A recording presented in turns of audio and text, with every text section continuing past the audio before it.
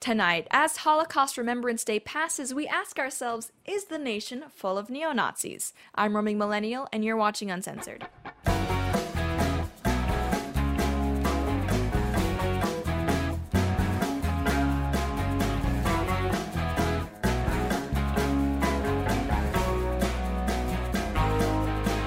Hey everyone, welcome back to the show. This past weekend was Holocaust Remembrance Day, as well as the anniversary of the liberation of Auschwitz. And now, as much as we all know that the Holocaust was a terrible thing, and a lot of people pledged to never forget, I think we've actually entered a stage in politics where not only have people begun to misunderstand exactly what the Holocaust was, but we're actually, in a lot of ways, our society, using it as a political tool against the people who are ideologically opposed to us. And yes, I am, of course, referring to the left's frequent use of the terms Nazi and Hitler when they're talking about conservatives or figures like Donald Trump. And this episode is not just about conservatives like me not liking being called a Nazi, which of course I don't, nobody does, especially when my ideology is nothing akin to Nazism. But I think when a whole generation of people begins to misunderstand and throw around terms even though they don't know what they mean, I think it is a sign that we are perhaps getting closer to a point in history where maybe this thing could happen again.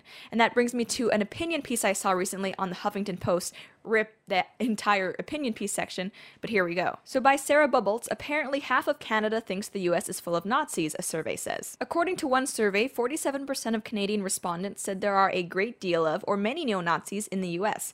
Only 17% said there are a great deal of or many neo-Nazis in their own country. And this isn't just a deal of Canadians being ignorant, because the problem is actually worse in the US itself. Quote, like their northern neighbors, Americans also saw a Nazi problem in the US. According to the earlier survey, a total of 51% said there are a great deal of or many neo-Nazis in their own country. And here to discuss this with me is my producer Liam. Is this true? Are there a great deal of or many neo-Nazis in this country? Naturally, yes. Everyone who was Republican, namely. Of course, that's a big number of people. Yeah, and even some Democrats.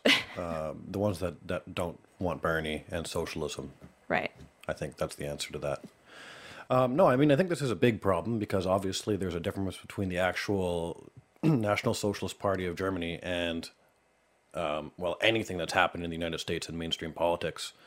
And I don't think that necessarily everyone who uses the term neo-Nazi or Nazi is actually ignorant. I think most people know exactly what they're doing. They're characterizing someone. It's a complete bash, and the other people just kind of buy into it.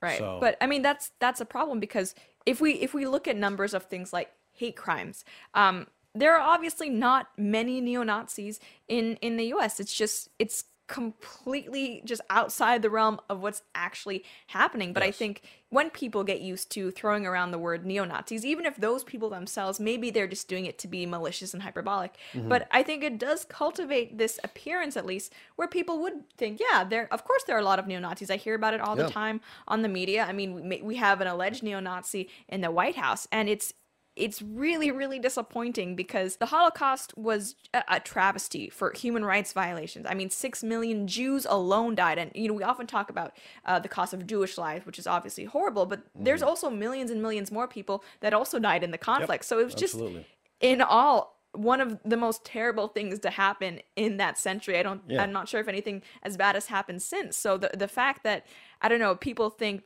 that ideology is still alive and well in the US, it's just how it's so divorced from reality.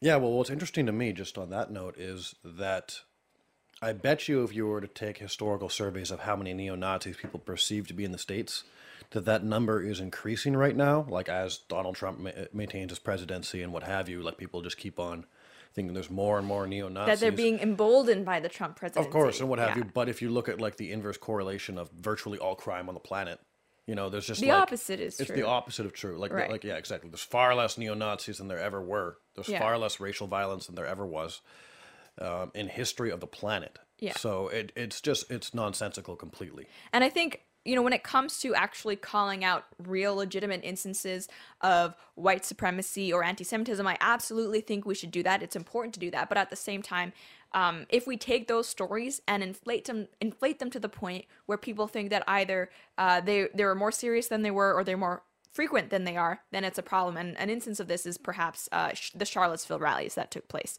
The media was absolutely just wall-to-wall coverage of that. And like, don't get me wrong, I don't agree ideologically with the people that took part in the Charlottesville rally, but at the same time, there was like what 500 of them. It was supposed to be this like national thing, call for the alt-right to come together. You got like 500 people, and even of those people that were there, I think it was originally supposed to be like about a statue, and that's not me covering for them. I think it actually was originally supposed to be about the statue. I think maybe there were some people who were just there for that. So you know, taking hundreds of people gathering and shouting things like, obviously they were shouting "Jews will not replace us," awful. But that's not representative of the entire country. And it's like, yes, let's condemn it, but let's also keep in mind that this is a very small portion of the population. And there's actually an article that came out from Times earlier this year titled, quote, "Survey reveals gaps in knowledge of Holocaust history and that most Americans believe it could happen again." One researcher told Time that the results of a study showed significant themes. One is that major knowledge gap exists. For example, 45% of all adults cannot name a concentration camp or ghetto, but the other is a broad consensus that learning the history of the Holocaust is important. The article also said that 58% of people believe that something like the Holocaust could happen again, with nearly as many, 52%, saying that it could happen in the United States today. The study also revealed a generational difference in the knowledge. For example, though 11% of all respondents either hadn't heard of the Holocaust or weren't sure if they had, that number was 22% among millennials. And while 41% of respondents overall did not know what Auschwitz was, that figure was 66% among millennials. So I think when you have a survey like that in mind, the number of kind of Hitler comparisons with Trump, maybe that makes sense. Maybe millennials especially just don't know what he did. That's very possible, I guess, yeah. Yeah, and we even had, I know when the whole question of detainment was coming up with border security, people being separated from their children when they were being put into, I guess, detainment, and obviously we can't detain kids the same way we do adults. People were comparing that to a Nazi practice. There was, of course, a big difference between trying to prevent people from entering a country and trying to prevent people from leaving a country and holding them because of their religious or ethnic affiliation. But maybe these people genuinely don't know what that is, and I think I'm not sure which inclination is stronger for me, the willingness to believe that they are ignorant, which I think they are, or that maybe they're just maliciously lying, which I think they do. Maybe it's a bit of both. I think it's definitely a bit of both. I think that there's the ones at the top that do the mischaracterization and the ones that vote that just do whatever they say. And the most recent instance of, I think, people misusing the term Nazi and just applying it to someone that it doesn't apply to is the whole thing with the Covington students. I mean, even if what the media was originally saying about them was true, that he had walked up to this Native American guy and was smirking in his face while wearing a MAGA hat, that still doesn't make someone a Nazi. And actually, I mean, I've been called a Nazi sympathizer plenty of times, being a conservative and being on social media.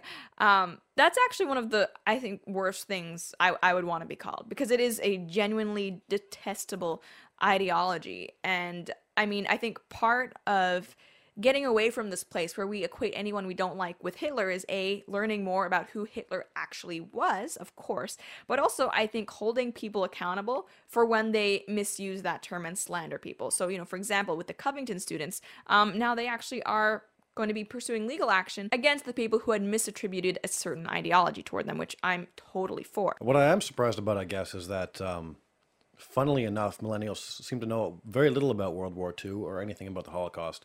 And I find that crazy, at least. I'm a huge Netflix watcher. There's like a billion World War II documentaries on there. I've seen them all. They're amazing. They're fun.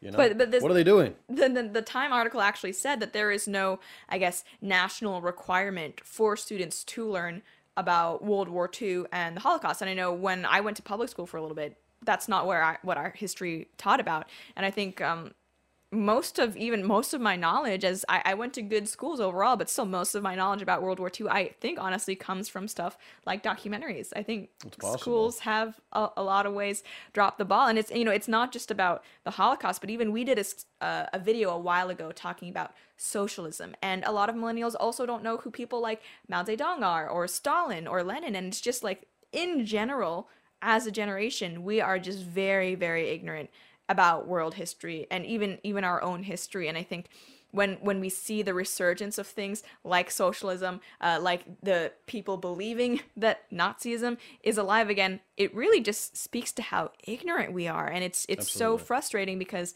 millennials, we're on paper one of the most educated generations in a long time. The number of millennials that have degrees and advanced degrees is super high when we look at our parents or our grandparents, but it's like we're not really learning anything of value. We're just being indoctrinated. And when it comes to actual things that have happened where millions of people have died, it's like we don't know. It's, I mean, if it's not on MTV, I guess it doesn't matter. Yeah, I mean, I guess that brings up kind of the age-old saying or trope, even, I guess, that those who do not learn history are doomed to repeat it. And let's hope that with a little bit more education that we can kind of change the course of things.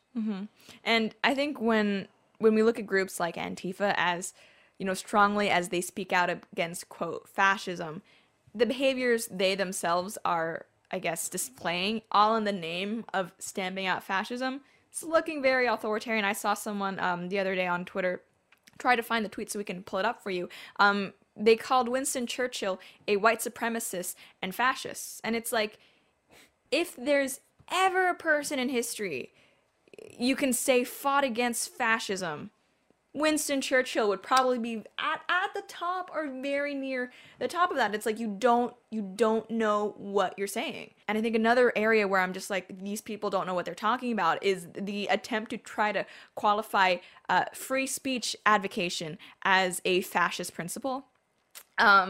That is so backwards, but we see that all the time, that you know, if you're someone who stands up for free speech like Jordan Peterson or Dave Rubin, then you get called a Nazi and a fascist. But like, guys, if there was one thing that the Nazis and the fascists were not keen on, it was free speech. It was letting the opposition voice their opinion. And it's, these people are, I mean, they're a meme. It's really hard for me to believe they're not in some way controlled opposition for the right to make us look better in comparison. But I think that's all I have to say about this, and I hope that this past weekend you at least had a moment or two to reflect on all the atrocities that were committed during the Holocaust. And I think as a society we really need to think about how we're going to do better going forward educating people, because this is insanity. But thanks for watching, and we'll see you guys next time.